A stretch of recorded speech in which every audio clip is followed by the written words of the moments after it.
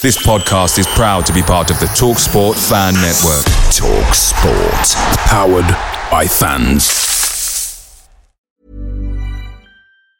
Hey, it's Ryan Reynolds, and I'm here with Keith, co-star of my upcoming film, If, only in theaters May 17th. Do you want to tell people the big news? All right, I'll do it. Sign up now and you'll get unlimited for $15 a month and 6 months of Paramount Plus Essential Plan on us. MintMobile.com/switch. Upfront payment of $45 equivalent to $15 per month. Unlimited over 40 gigabytes per month. Face lower speeds. Videos at 480p. Active Mint customers by 531.24 get 6 months of Paramount Plus Essential Plan. Auto renews after 6 months. Offer ends May 31st, 2024. Separate Paramount Plus registration required. Terms and conditions apply if rated PG. The TalkSport Fan Network is proudly supported by McDelivery, bringing you the food you love. McDelivery brings a top-tier lineup of food right to your door. No matter the result, you'll always be winning with McDelivery. Order now on the McDonald's app and you'll get rewards points delivered too. So that ordering today means some tasty rewards for tomorrow. Only via app at participating restaurants. 18 plus. Rewards registration required. Points only on menu items. Delivery fee and terms apply. See mcdonalds.com.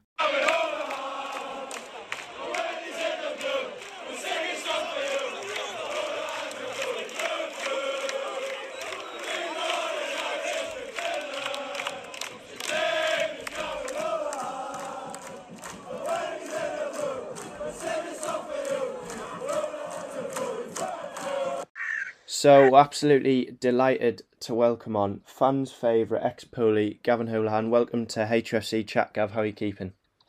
Good, mate. How are you? Yeah, really good, thanks. So, we'll go right back to the start then. Initially, you signed for Pools in February 2019 from Waterford. I mean, how did the chance to trial come about and what attracted you to the club? I suppose, I'd been playing back home for about 4 or 5 years, and I'd kind of had in my head that I wanted to give it another crack across the water. And my agent is actually from Hartlepool, so he had a few kind of connections in the club, and he would have known Higgy at the time, who was what was his role at the time? Was it chief exec or something like that at the time? So anyway, it was kind of through him. Just asked me to go in training for a week or two, and just kind of went from there, and didn't really look back then. You've played under 4 managers in your time at the club. Who was your favourite to play under and why? Managers. Look, the obvious one would obviously be Charlie, obviously, because of the success we had. Obviously, I think everyone knows that he was pretty intense and tough, but he demanded a lot from the players. But look, it obviously got a success. And then obviously, I suppose, look, when Sweens took over interim charge, obviously, really enjoyed that. After Higgy had left, Sweens took over for, I can't remember how many games it was, maybe 7 or 8 games, and we actually had a pretty decent record, and we were playing some good stuff. So I enjoyed that time as well. So just before we do get into some more serious questions, we've got a couple of less serious questions now. Ethan has asked, what's the best prank that has been played on a player during your time at Pools, and who was the biggest joker? Best prank? Just trying to think now. I would say probably recently this year, obviously, when we first... I know it was around Christmas time when COVID kind of started kicking off again, and we had to start all the testing and stuff again. And I can't remember who it was, but somebody changed. I think might have been Fergie's his test. So somebody actually drew another line on it. So obviously you get the 2 lines. That means you're positive. And I think it was Fergie, and Fergie was absolutely flopping. That was pretty funny. We were all laughing at that. Joker wise, who do we have in the team? Schultz is always good value. He's just not even so much of a joker. He's just, I think you kind of laugh more at him than with him, if you get me, because he's a bit of a space cadet. So I would say Schultz gave us the best laughs, I think. Now, when we did advertise that you were coming on the podcast, Gav, there was a bit of an interaction with Marcus Carver, and we've got a question here from Ben McMorris, and answer this as truly and as honestly as you can. Is it true that Marcus Carver has mint crack?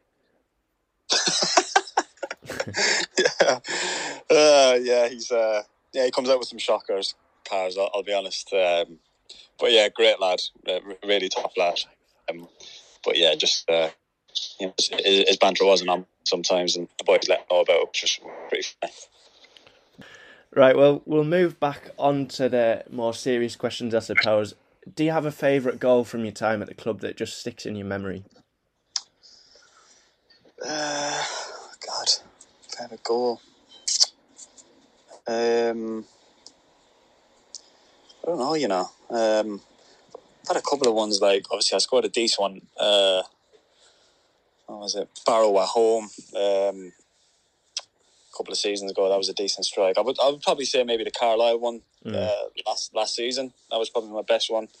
And just because like the atmosphere, and obviously it's a bit of a local derby as well. So the place was absolutely rocking as well. So that was probably one of my favourites. But then look, you get like ones like, I suppose the only tint on it was the goal against the Oval, which was just literally a tap in like last kick of the game. And the only, I suppose, tint on it was the fact that it was in front of an empty stadium. But I've got a few, but I would probably say the Carlisle one last season. How did it feel when you first heard us singing "We've Got an Irish Midfielder"? That chant certainly gathered momentum, didn't it?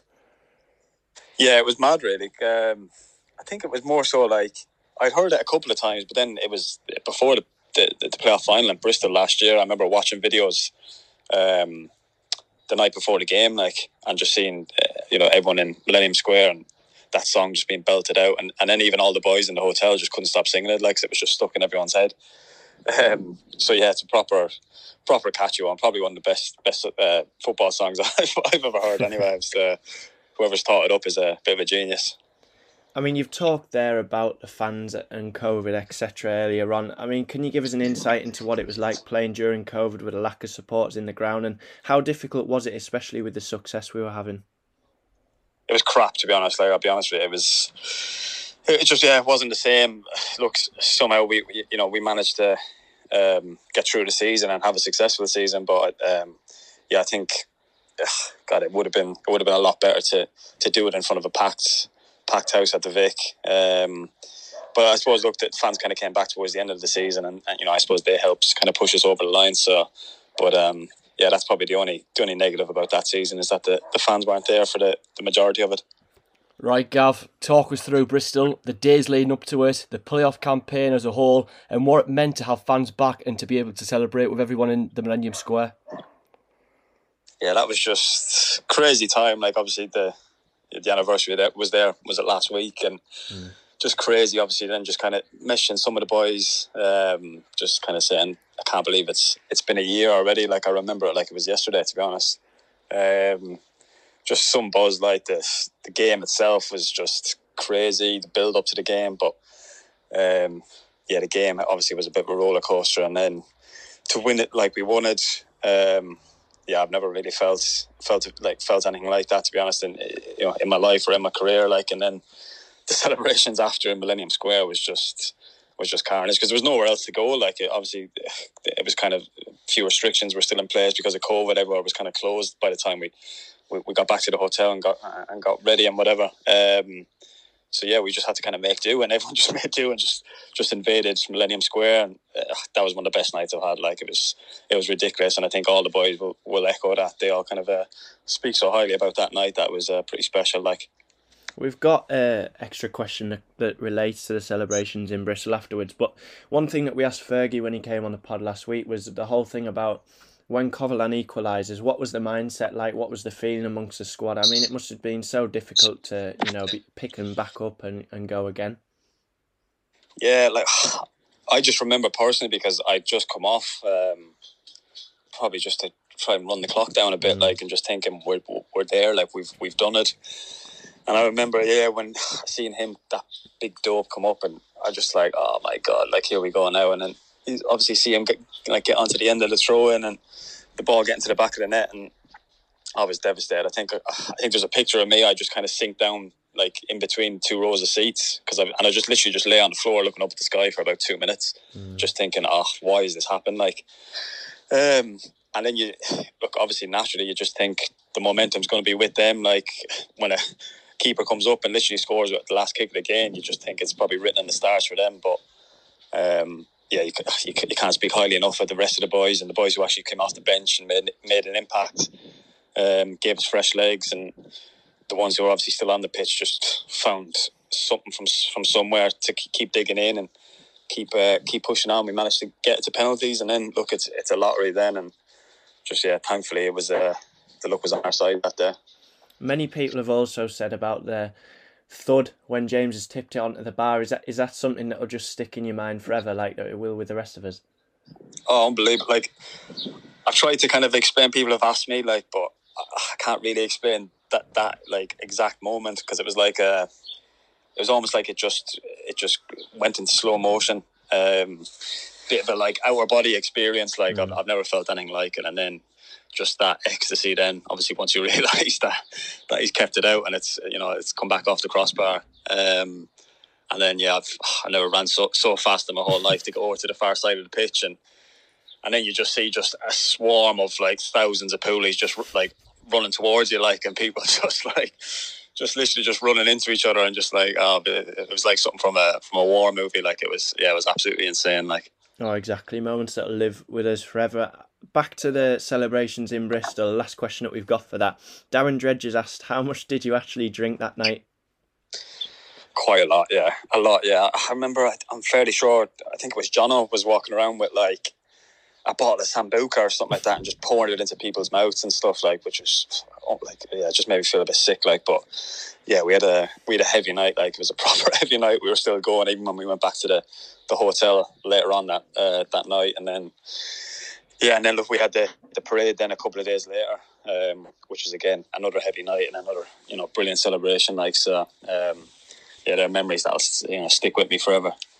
What did it mean to you to pull on the famous blue and white jersey? You really did seem to be one of us.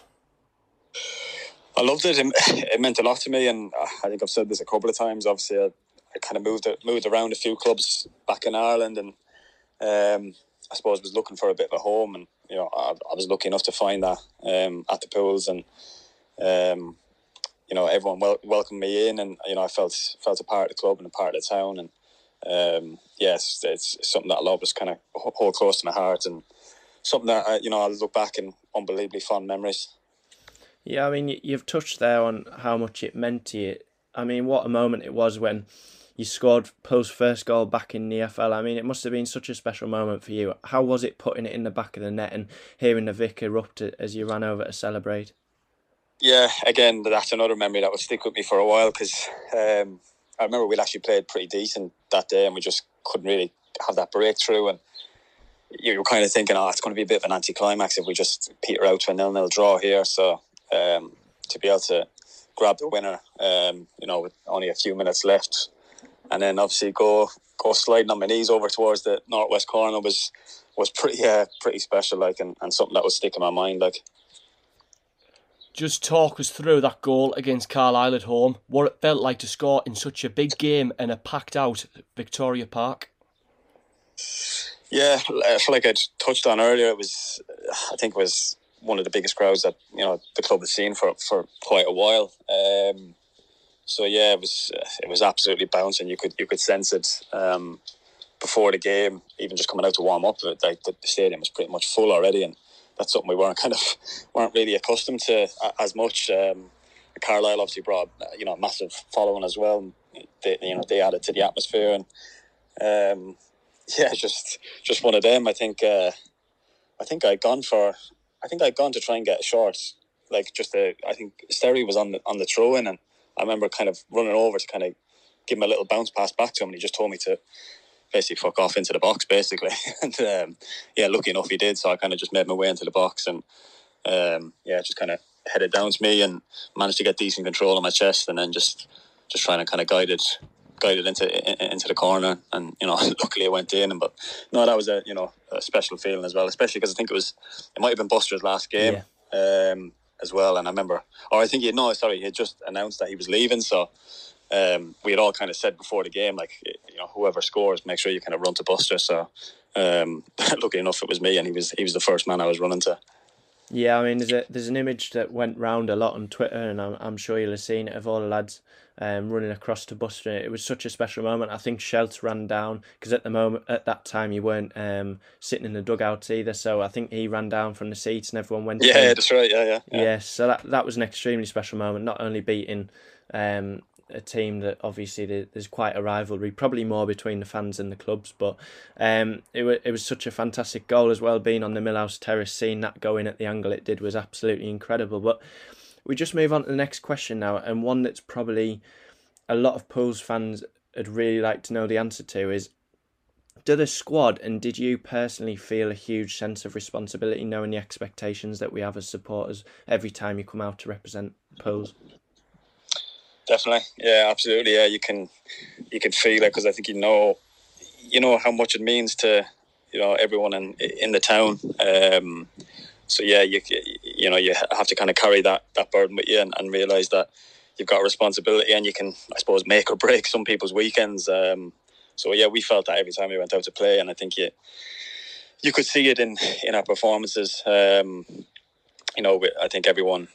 think that's why we had the success. We mightn't have had the best team in the league or whatever, but we always gave everything for the shirt and gave everything for the town. So that was always in the back of our minds, and I suppose ultimately that's why we had the success we've had.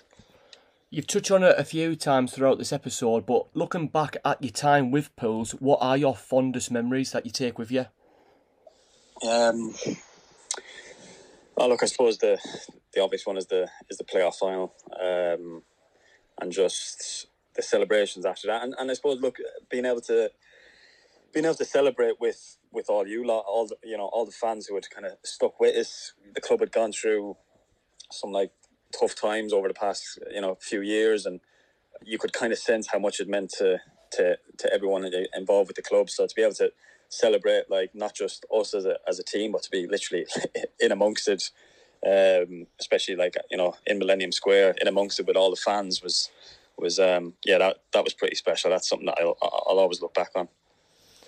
We'll just wrap up this episode with this, Gavin. I mean, it's important to say how many fans have commented when we've asked for questions, but just on wishing you the best, how you've been the favourite player at the club, how delighted they are to see you back in the Football League after getting promotion with Grimsby. I mean, the excitement levels went through the roof when we announced that you were joining us. We had loads of messages on both the podcast account, personal accounts. Mm-hmm. I mean, do you have a final message for the Pools supporters?